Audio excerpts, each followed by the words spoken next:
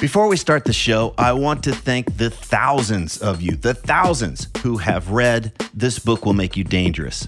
Many of you have told me that the book's unique way of exploring fear, confidence, and purpose has had a lasting impact, that it's much easier for you to get clarity and direction about what really matters and what you want to do in this lifetime. It's also amazing to hear that quite a few of you have read it multiple times and even bought copies for friends, so thank you again. Just in case you weren't aware, I created a free companion video course for the book. And in these videos, I walk you through the big takeaways and practices from each chapter. And I even cover some extra stuff that's not included in the book. Information on how to access the course is in newer versions of the book. And if you own an older version of the book and you don't know how to access the course, just hit me up via the contact form at triplinear.com and we'll get you all set up. And one last thing, if you're one of the thousands who have already read the book, please consider leaving an honest review on Amazon so that others can decide if it's right for them. Again, thank you so much for reading This Book Will Make You Dangerous. And now, let's start the show.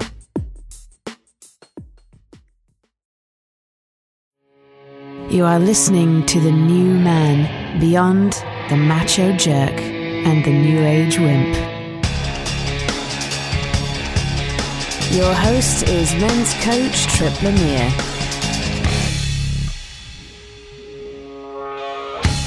Are you struggling to find a balance between your work and personal life? Do you believe you need to do more before you deserve a break? And are you considering a major change because you just don't see how you can sustain this pace over the long haul? Author and Energy Project CEO Tony Schwartz is here to discuss why the way we're working isn't working and how the best thing for your productivity can be done in your sleep.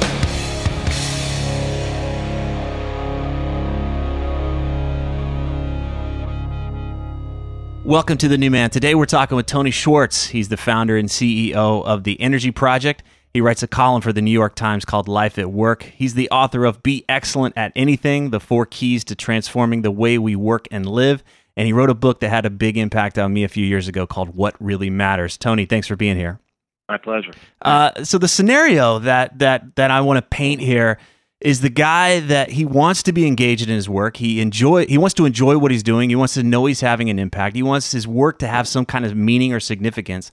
And he wants more space in his life. Maybe his marriage is suffering or his relationship with his kids are suffering. His body's definitely suffering. He's aging quickly. He's not lit up. And he's unable to see how he can do well professionally and also have the life that he really wants because he thinks he has to get up to some level where he's going to be given this magical permission to then relax and have this space. So he's frustrated, he's exhausted, he's losing hope. And the guys that I talk to get into this place where it's all or nothing. Either this job is going to kill me or I'm going to have to jump, out of this plane and switch careers altogether. So he's scared. This is having a big impact on him. Today, I wanted to explore a new way to approach his current work so that he's not so drained. Maybe he has a new outlook on what's possible.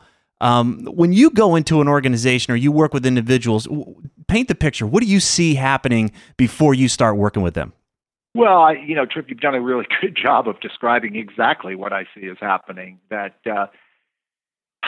we have an unprecedented situation in the world we live in, which is that the demand level has risen at a blinding pace over the last 10 years. In fact, so fast that we almost don't notice how dramatically it has changed our lives. And the primary ingredient of that, although there are many, or the primary accelerant of that is technology. And technology, not simply, but in significant part, because it gives us access to so much more information and so much more opportunity to communicate around the clock, but also more subtly because technology has, in a sense, set the pace that we live by. So it's a tremendous irony.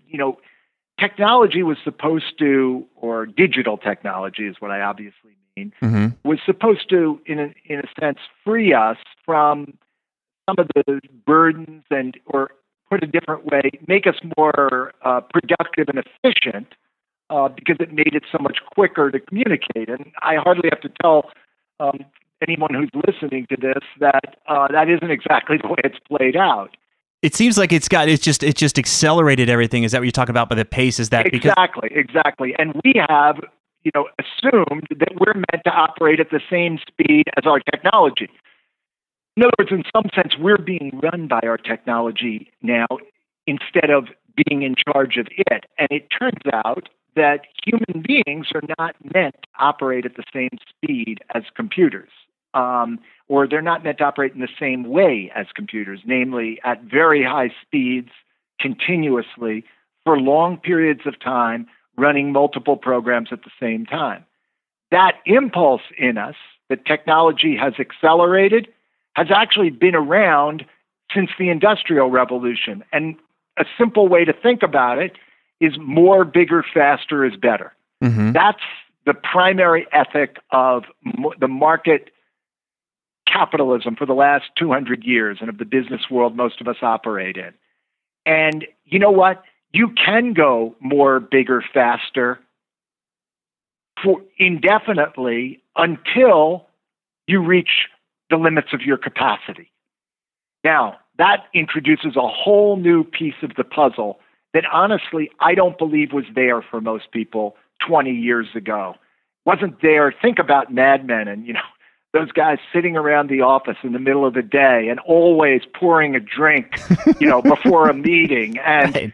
Leaving at 5:00 and all of those things that are so unimaginable today. I mean, if you saw a person taking a martini at, 2 in the afternoon in an office, you'd faint unless he was doing, unless it was an alcoholic doing it on the sly. And was it really that much more relaxed, or is it easier for us to paint this picture and get on the Regress Express? Or I'm just wondering, was it really that much more? I think the word relaxed probably doesn't capture it, because the reason they were drinking was precisely because they weren't relaxed. but what was true is, and this I believe, is that the range and intensity of demands was lower. And again, you just think about the fact that if you left your office, whatever time you left your office, not just 1955 or 1975, but even up until 1990, you didn't leave it with a phone in your hand. You didn't have the opportunity to answer email all evening. You didn't have an inflow of constant information through the internet and 5 billion websites, much less the social media. So just those by itself changed the reality so much. And so where this lands is capacity. And I used that word and I sort of just threw it off, that until your capacity, you can go more, bigger, faster until you reach the limits of your capacity. Well, what is capacity? Well, capacity is the fuel in your tank. It's what makes it possible for you to bring your skill and talent to life. It's the gas in the car. Right. And you don't have to think about it so long as you've got a reasonably full tank. But you know what? For the first time, most of us are dealing with this reality that we often don't feel we have the capacity to meet the demands we face. That's got to freak us out when we're not sure if we can make it through the day or this week or this project. Yes, it's going to freak us out. I'm going to go even further. I think it's actually traumatizing. When you think of trauma, you think of, child abuse, sex abuse, war. The everyday trauma of American life, of American working life, I believe is now normative, meaning most people in working life are experiencing, without realizing it, a level of trauma. Now, I'm not saying it's the same as being on the battlefield in Iraq, but there's a spectrum here, and trauma has very profound impact on every aspect of your experience. Meaning, trauma is essentially when the demand on your system overloads to such an extent that, in effect, you move toward or into dysfunction. Mm-hmm. And that's exactly what we see when we go out into the work environment. We see people who can't sleep or don't sleep enough. We see people whose emotional life is so volatile as a result of the demands they're feeling that they can't make conscious choices, particularly when they're under pressure, and instead they just react. Right. We see people who are fiercely distracted and unable to focus on one thing at a time in an absorbed way, which is the only way to get real work done. We see people, the way you started this podcast today, who feel so disconnected from a sense of meaning that it's hard for them to even get up in the morning and feel motivated to go to work, much less excited about go to work. Those are all symptoms of overload. Okay. All right. Wow. It's depressing. It's not just, I don't really dig my job, but none of my friends do either. And we're all kind of running ourselves into the wall. I can see where we could just have this meerkat mentality. We're all kind of doing the same thing. So this is just life, right? But what you're pointing out is that no, it doesn't have to be this way. And we're all basically driving really fast into a wall. We're all gonna hit the wall here, and that it's having a huge toll on us physically, emotionally, and spiritually. Correct. Okay. All yes, that's what I think. Now, I haven't said yet, though I absolutely am going to now, that it doesn't have to be that way. So what's the path out of it? It doesn't have to be that way. So what's the path? What does it look like? Paint that picture of what's possible there. The path is a simple but profound shift in your perspective, understanding of how to be sustainably effective. I'm going to use that word effective to count for satisfying, productive, any number of things that any person listening to this would say they want out of their life, either on or off the job. Mm-hmm. A profound shift in how you go about getting that. Okay. Because again, the assumption is that the way to get it is to constantly push harder, to juggle more balls, to spend more hours at it. The problem is that time is finite, so this has nothing to do with a change in the world. Time has always been finite. So you got 24 hours in a day, you got 168 hours in a week, and the way we've typically increased our capacity through most of our lives is to work more time, put in more time. Right. But we've run out of time. There is no more time. And if you're working, 10, 11, 12 hours a day, you've actually gotten to the point, whether you know it or not, where you're getting not only a decreased return on each incremental hour you invest, but potentially some collateral damage from having invested so much. But in any case, there's nobody listening to your podcast today who would say, if I said, do you need help in filling your free time? No one would answer yes, right?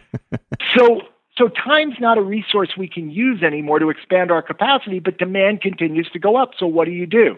This is where the paradigm shift comes in. And the paradigm shift is from managing your time to managing your energy. Why? Because time's finite. Energy is something you can expand. There are actions you can take to have more energy. Just think about if you want a bigger bicep, if you want more strength, there's a way that you weight train and you will actually get more energy available to you in that muscle, and you'll be able to lift more. You can also renew your energy. So there's a way of putting back into the system. It's not just spending it. And then you can learn to use it more efficiently.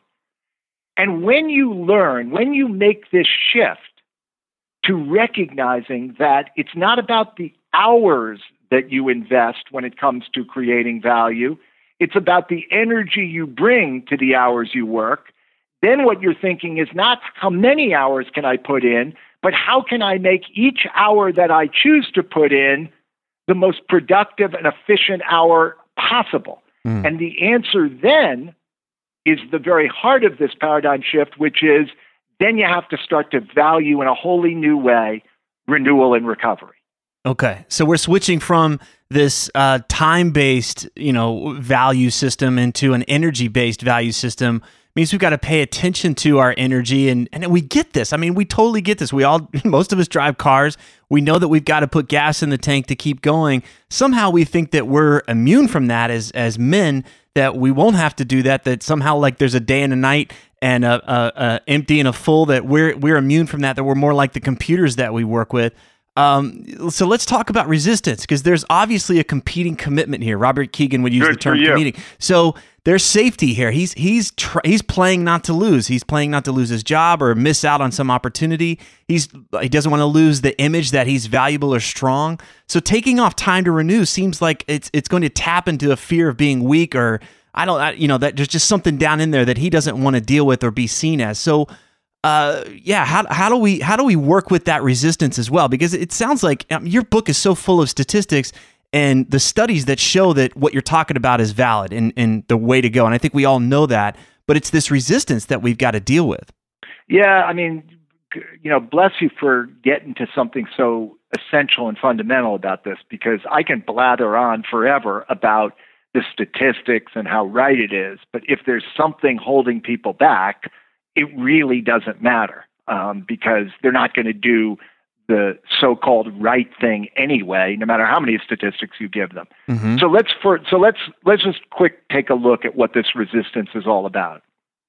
So I think you've hit one of the essential components of it at a personal level, is the association between pushing harder and being a man, being successful, being the go-to guy. Mm-hmm. You take pleasure, you take pride. You don't take pleasure. You take pride in the fact that you don't have to, or you choose not to sleep many hours. Yeah, there's like a nobility about it. Like, I'm self-sacrificing for the work, or so. There's some bullshit. Or I'm just tougher than you. Yeah. Like, I don't friggin' need to sleep. Mm-hmm. So, go ahead. You can go sleep 8 hours, but I got a limited number of days in my life, and I'm not going to spend them sleeping, sucker. Right? I'll sleep when I'm dead. Yeah, I'll sleep when I'm dead. That's right. By the way, as you know, that's a classic line. I mean, you didn't just make that up. That's a deep belief system in people. Yeah. So all of the things that go with both what it looks like to be successful and its opposite, which is what it means to be weak or not up to the task, or whatever those things are that we all fear at some level. Right. So that's one critical factor. Second critical factor is that beyond even your own experience, the convention, the acceptable level, the socially acceptable expectation is that you will work in that way, both in the culture at large and in the organizations in which most of us work. So if you are to start to buy into this paradigm I said, you're going to look very different than everybody else. And that is very, very challenging for anybody to do. Yeah. So, these are these, and there are more ways that we resist change. The third, I'll just say one more. Change is hard. Mm-hmm. And you get used to doing things, even if they don't work that well. At least you're used to doing them, and you know that, relatively speaking, they're safe to do. Any change you want to make in your life is opening you to the possibility that A, it will work worse than it used to, and B, you will fail at making the change. Right. So there's a tremendous, energy around just accepting the status quo, even when it's unacceptable. Yeah. So you got all three of those levels of resistance that are operating. So what do you do about it? Because that's really, ultimately, isn't that the question you would want to ask? Yes. So going to Keegan, who it sounds like we both admire and respect, and who writes about this whole and teaches about this whole area of resistance, what we teach people to do, essentially, is to build small behaviors that test the assumption without changing the game, so that the danger level is not so high that the resistance prevents you from doing it, and the possibility in the testing of the assumption is, or the goal, is that you will find out whether making a particular kind of change that puts you in trying something completely new actually delivers results. Mm-hmm. And that's fair. Like, it's stupid to try to make giant changes. It's like going out after being sedentary and not exercising for 5 years and saying, okay, so I'm now going to start by running 3 miles a day at 8 minutes a mile. And about a quarter of a mile into your first day, you've said, "Oh God, this is hopeless, and this sucks. I feel worse." Mm-hmm. Or you're half gasping for breath, and you just stop because you can't keep going. Right. So what you want to do is you want to bite off what you can chew. You want to try something that doesn't require much. Let me give you a few examples. Please. Renewal. So I've said renewal is a powerful, powerful driver for more sustainable performance. So in other words, give you an example. I used to write books. I was a journalist before I did this work, and I continue to write books, including the one you've mentioned, Be Excellent at Anything. And the first 3 books I wrote by sitting at my desk all day long from, let's say, 7 or 8 in the morning till 6 or 7 at night, anywhere from 8 to 10, 11 hours. Okay. And the reason I did it is because it's hard to write. And the only way I could get myself to get some writing done, I thought, was to stay there all day. And despite the immense amount of time I would spend avoiding the writing, at least I would get some done. And that's the way most people I know who are writers write, to a greater or lesser extent. Mm-hmm. It's like you hold your nose and you try to do it, and it's painful, but you hang in there. Yeah. Each of those books took me at least a year to write. Then I learned about renewal. And one of the things I learned is, many things I learned, but one of the things I learned is that the human body is only capable, a human being is only capable of being completely focused on a challenging task for no more than 90 minutes. Now, in honesty, there are very few people at this stage in the world who can focus in an absorbed way for 90 minutes or anywhere close to it. But there's nobody effectively who can consistently focus for more than 90 minutes on a challenging task. Why? Because we have a rhythm inside us called the ultradian rhythm. And that rhythm moves us physiologically every 90 minutes from a state of high arousal and alertness slowly down into a physiological trough, at which point the body is screaming at us, "Give me a break." And when you don't give it a break, when you override that rhythm, which many of us do, when you keep going, what happens is you begin to rely on stress hormones to fuel you: adrenaline, noradrenaline, cortisol. Yeah. And those they beat your body up. They beat your body up. Yeah. So over time, that system is not going to get you high productivity. So what I recognized was that if I could set a start time and a stop time, and that stop time was 90 minutes, and I knew that I could stop at 90 minutes, then it turned out that having a finish line and knowing that my body was not really prepared to go beyond that anyway made it possible for me to fully focus like you would in a sprint. And when I hit 90 minutes, I took a break. I did 3 of those 90-minute sessions in each of the last 2 books I wrote. 3 of those 90-minute sessions, 7 to 8:30, 9 to 10:30, 11 to 12:30, and then I stopped writing for the day. So I wrote for 4.5 hours. In between those sessions, I took a break of some kind. One of them I took a run. Another one I had breakfast. Another one I sat and read the newspaper, which is something that's enjoyable to me. But the point is I was in recovery. I was in renewal. You weren't still working on the book specifically. I was specifically not working on the book and specifically not thinking about the book. Okay. I was refueling the tank. I was at the gas station. And so what I discovered was that in both cases I wrote the books, the 4th and 5th book, in less than 6 months, working less than half the number of hours each day. Wow. What could be a more powerful proof? So what should you or somebody listening to this be doing who doesn't yet have that vast experience of success at this paradigm shift that I've had? Well, how about something as small as this? What if every 90 minutes you took 90 seconds and just breathed in through your nose to a count of 3 and out through your mouth to a count of 6? If you did a little breathing exercise in which by extending the out breath, the 6, you were getting more recovery, because in breathing, the recovery comes from the out breath. You're breathing out the carbon dioxide, the toxin. That's the out breath. So if you extend the out breath, you are increasing your recovery.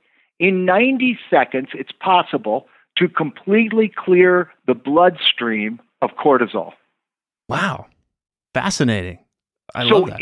if you can, there's nobody who can say to me, look, Tony, that's a great idea, recovery. But do you know my life? I don't have time for recovery. You have time to do 90 seconds of breathing a few times a day. Sure. You can't tell me, listen, it's great for you to suggest that, Tony, but meet my boss. He insists that I be constantly on. No, he doesn't. You will never have your boss come over to you and say, hey, Joe, stop breathing. That's not acceptable. Stop it. Be dead.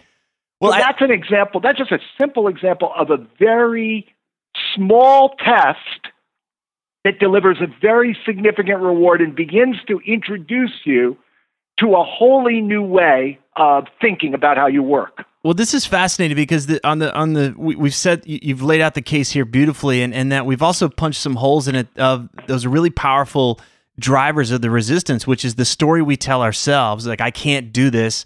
The work isn't going to wait. But what I'm getting is that it's not. If we really care about the work, then we'll get out of our own way. We'll do the things to renew ourselves. So when the thing I hear is like, if you're not taking these breaks to renew yourself, you're making it about you, and you're not really making it about your work. So let's get it clear. If you're really committed to doing the best work you can, you're going to take this renewal path.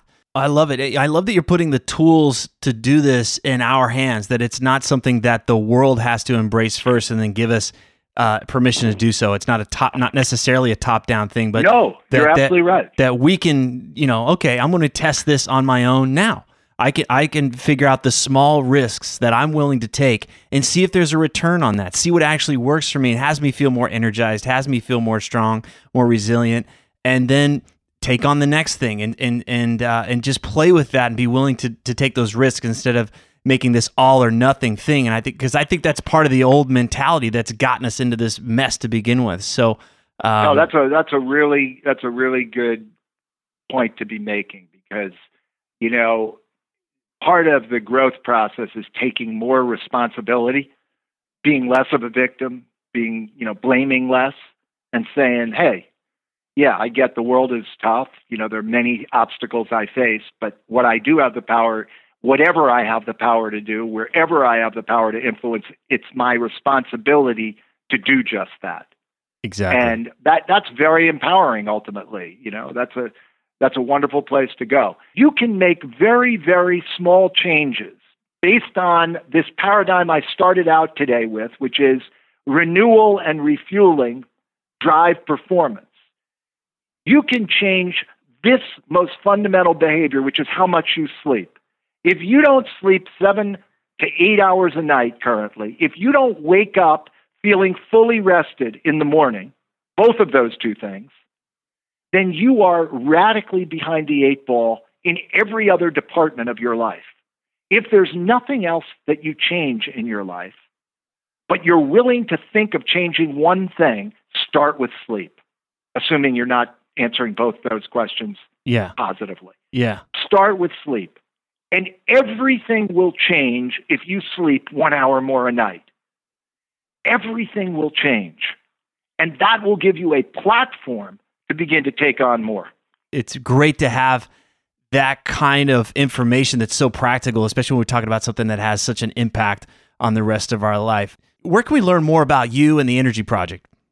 The best way to learn is go on the Energy Project website, which has all kinds of tools, and it has a assessment about how you're managing your energy. It's called theenergyproject.com, and it tells you everything you could want to know about us. Excellent. Tony Schwartz, book is Be Excellent at Anything, the 4 Keys to Transforming the Way We Work and Live. Tony, thank you so much. Thank you. There's so much more to The New Man than these interviews, so visit thenewmanpodcast.com and join the mailing list so you never miss another update. Thanks for listening.